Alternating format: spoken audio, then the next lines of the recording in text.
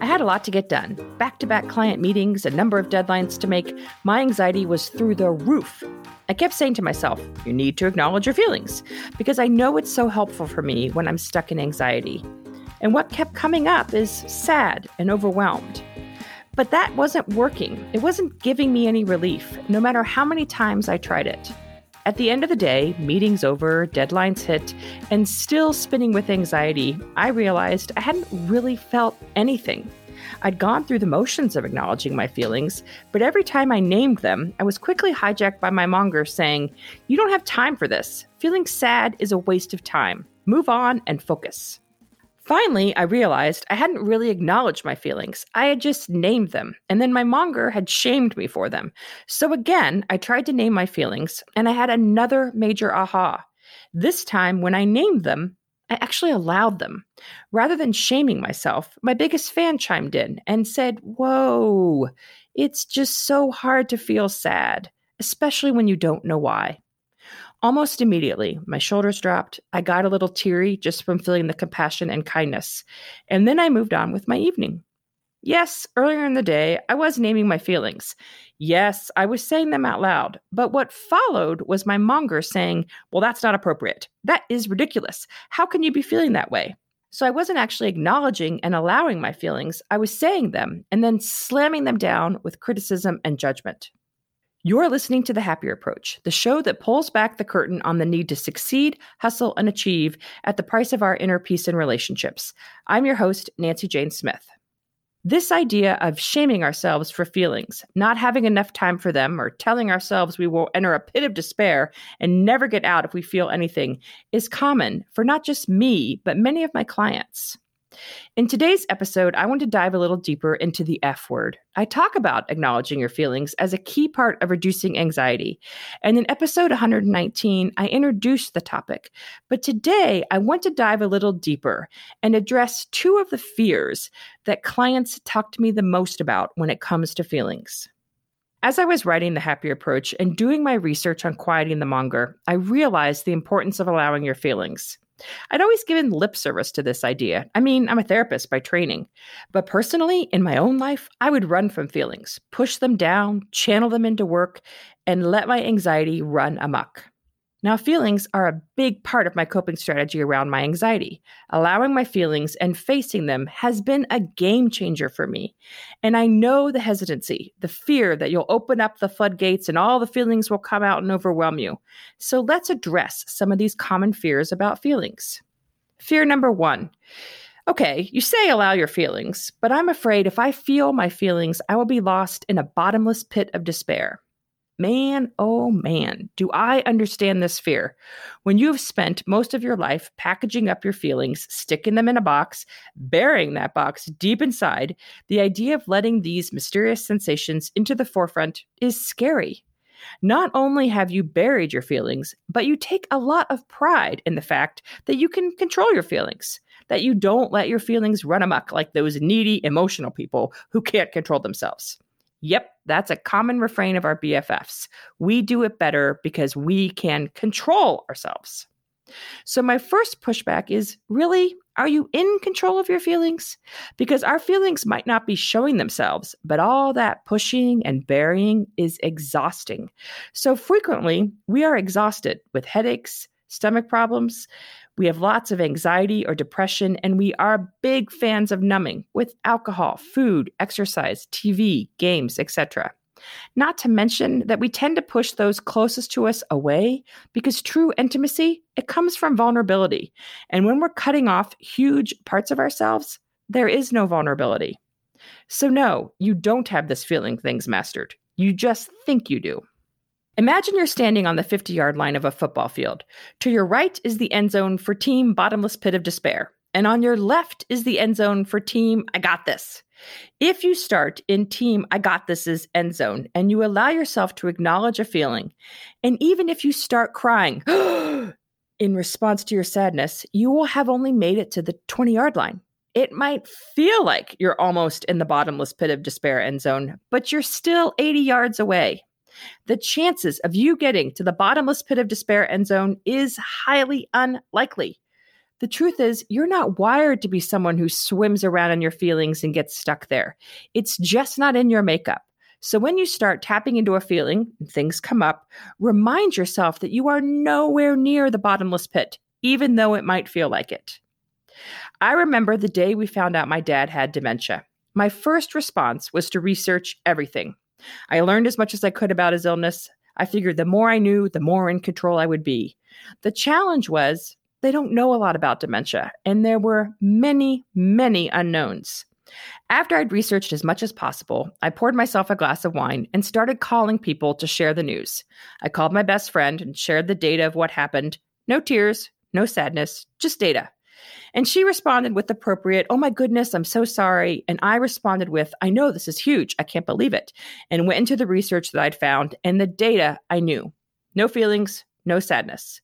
We hung up the phone. I poured another glass of wine and I sat alone in the kitchen for a minute before I decided to call another friend. Again, the same thing. No feelings, just data. Same shock response. Same I know from me. Hang up, sit alone, start to feel. Rinse and repeat. And when I ran out of close friends, I'd pour myself another glass of wine and I reached for the chocolate, telling myself I was engaging in self-care. In reality, I was letting my BFF run the show. Stay hopped up, numb out, don't feel a thing. In my mind, I was doing what I should be doing, reaching out, asking for help, sharing my news. But in reality, I was delivering a news report. I was telling people so I could avoid the quiet. I wasn't asking for help. I wasn't letting people in, and I wasn't being vulnerable. I was sharing data. Each time I told someone, it hopped me up more. It pulled me out of my feelings and into my anxiety. So I had some wine to offset that anxious feeling. If I could go back 12 years, I would do it differently. I would still research because I love to research, and it helps me feel in control. But this time, I would say to myself, wow, this is hard. Oh, sweet pea, this sucks.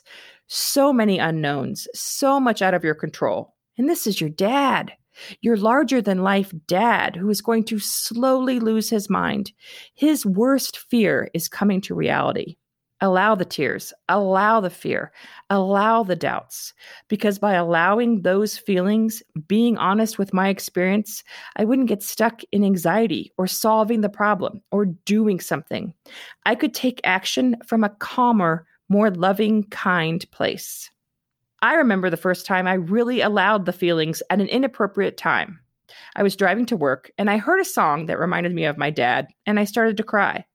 My normal response would be to say, "Stop crying. We don't have time to deal with this."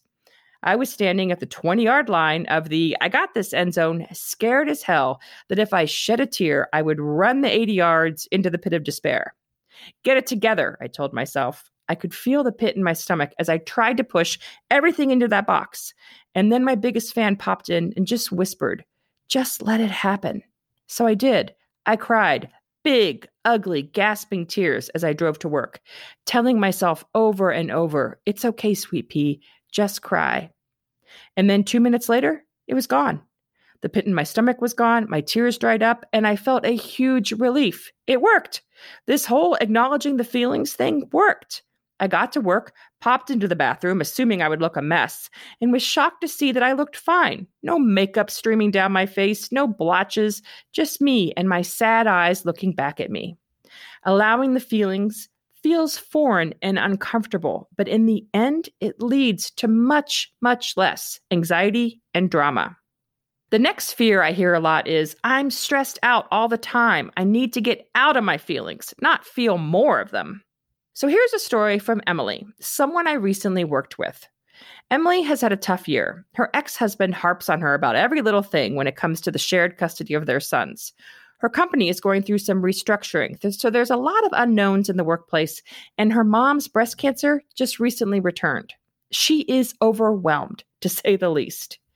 Recently, I mentioned to Emily that she needed to feel her feelings, and her response was, "I have no problem being angry and sad. I'm the first to share all the hard times I'm going through and complain about them. I feel like I get stuck in my feelings. I take them out on my kids. I feel stressed out all the time. I need to get out of them, not have more of them." To which I thought to myself, you do a great job of justifying your feelings and replaying the events that leave you feeling stuck, but you don't ever allow yourself to feel anything. You just intellectualize them. I used to be just like Emily. I would feel stressed and then spend the rest of the day justifying why I was stressed, listing off all the stressors, but never allowing myself to soften into the anger, sadness, and frustration, just replaying the things I was stressed about over and over and over.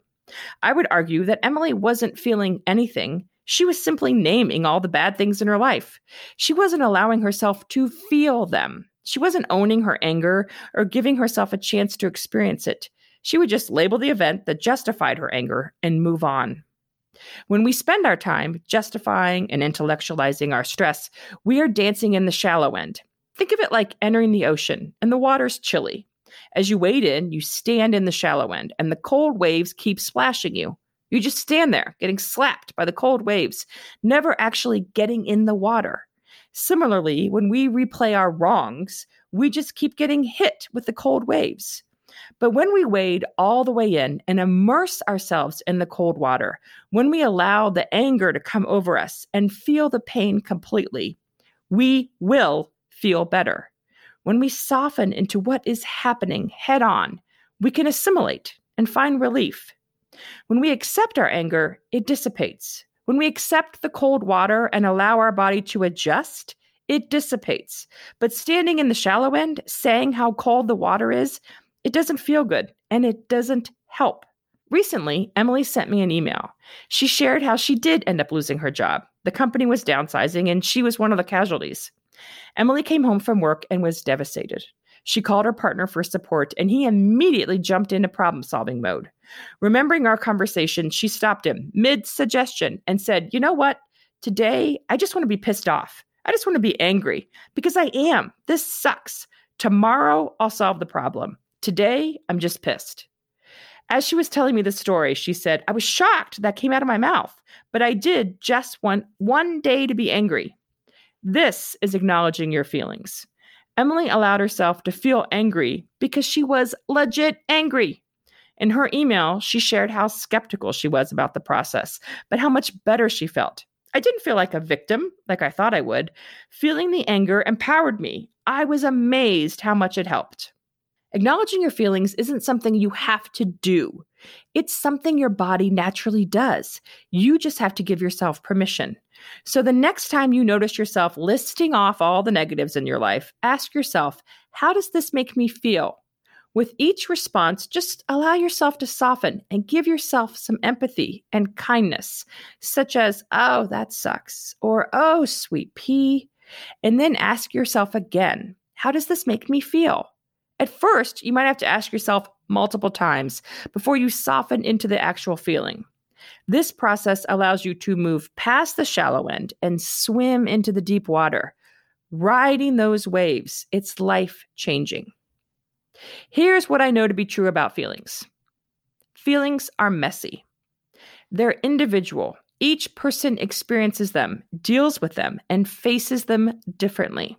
Feelings are legit. They are biological responses to what's happening in our world. Feelings can't keep us stuck, but our thoughts about our feelings can. And if we don't feel our feelings, they will show up other places. They don't go away if we ignore them. When we stay hopped up in our anxiety, we miss the colors of life. We miss the nuances, the connections, the experiences, the feelings. I know feelings are messy, and I know we hate messy. But when you can trust yourself enough to allow this natural process, your life will shift, and your anxiety, it will decrease. Envision yourself standing on the 20-yard line and looking way down the field at the bottomless pit of despair.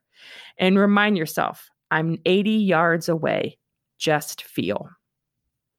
Helping people with high-functioning anxiety is a personal mission for me. I have a special place in my heart for this struggle because it's both something I've dealt with unknowingly for years and because it silently affects so many people who think this is just how it is. But this isn't how it is. The constant questioning, doubting, and rehearsing, all while handling everything, checking stuff off the list, and never letting them see you sweat. There is hope if you struggle with high functioning anxiety. It doesn't have to be this way. You can reduce your anxiety and keep your edge. You can have less self-doubt and still get a ton done. We've been sold the lie that our anxiety and our drive to succeed are the same thing. I've seen it in my clients over and over again. When they learn how to quiet their anxiety, their passions and interests actually increase. They have new clarity that they've never had before. This is why working with clients via my program, Coach in Your Pocket, is so amazing. One of my clients illustrated how Coach in Your Pocket has helped her deal with her HFA. She said, "It's extremely powerful to have professional advice and wisdom every single day. Being able to get support in real time on anything you're worried about or things that you struggle with daily has led me to manage my anxiety much better and help me see what works best for me when I try to manage it. I found that just as, if not more effective as one-on-one sessions." Here's how Coach in Your Pocket works. Over the course of the 3-month program, we meet once a month for a face-to-face session via a secure video chat. And then throughout the entire 3 months, you have access to me anytime. Anytime you're feeling anxious, having a monger attack, or celebrating a win, or just need to check in. I will respond to you during my office hours, Monday through Friday, 9 a.m. to 6 p.m.